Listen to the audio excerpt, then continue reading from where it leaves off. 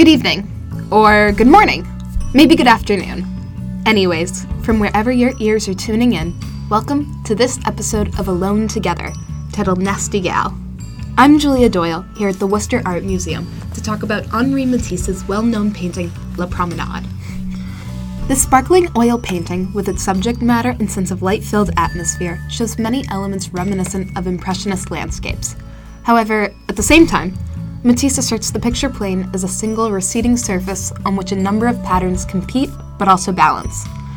From the parquet floor and rippled sea all the way to the distant hillside, La Promenade paints an active and visually assertive scene that hooks us viewers. Looking at the foreground, we see a dainty beauty resting on the terrace, for she is the star of the painting. With a delicate parasol in one hand and a soft white gown paired with our awaiting spring season, this piece immediately pulled me in. Now, I've been with La Promenade for 6 weeks, and at first I loved the painting. And then as some time passed, I became curious. And now I think I can confidently say why I was so drawn to this painting. And it's because the girl, standing on the terrace, I don't like her. So why don't I like her? Maybe I should give a little background information on me and where I come from, and that might help me figure out why I've become so frustrated with Matisse's character. See, my world is filled with powerful women, 4 strong-minded brothers, and all the opportunities in the world. Plus, it's 2018. We almost had a female president. But when I look at La Promenade, I see a pretty girl standing. And well, that frustrates me. Why is she just standing there?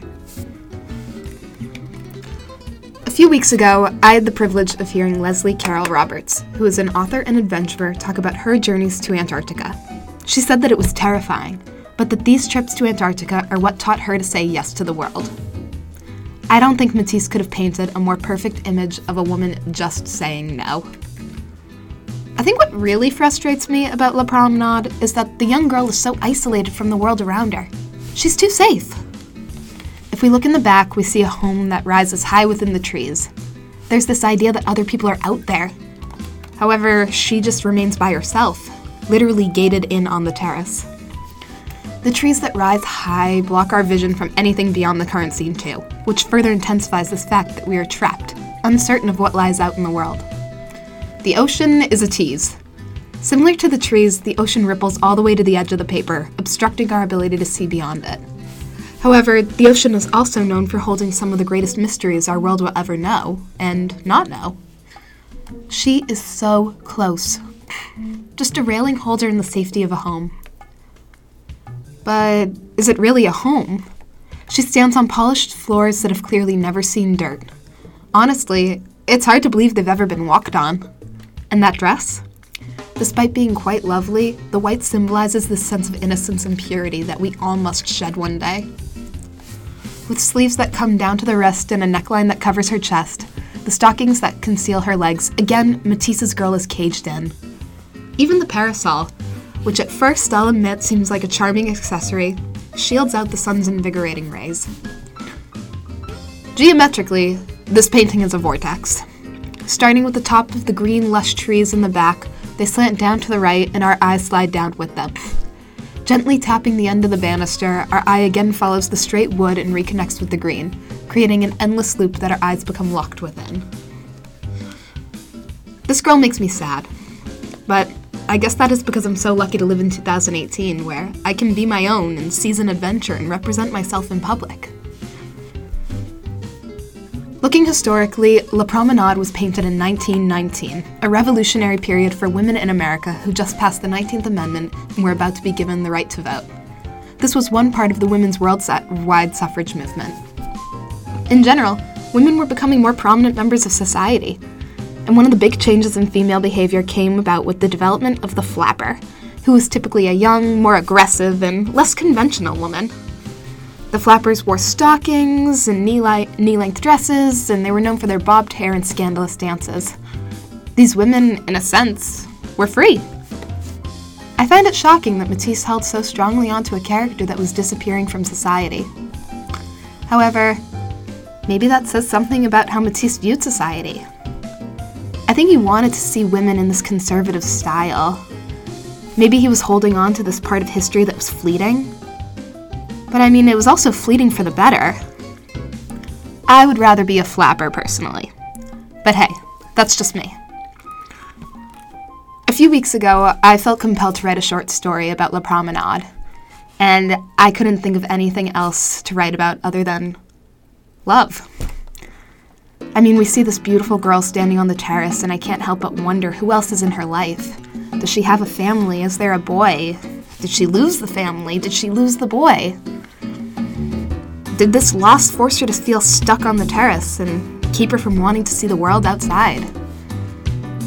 I'm also a philosophy student here at the college, and so whenever we talk about the things we want in the world, a lot of the times love and adventure comes up.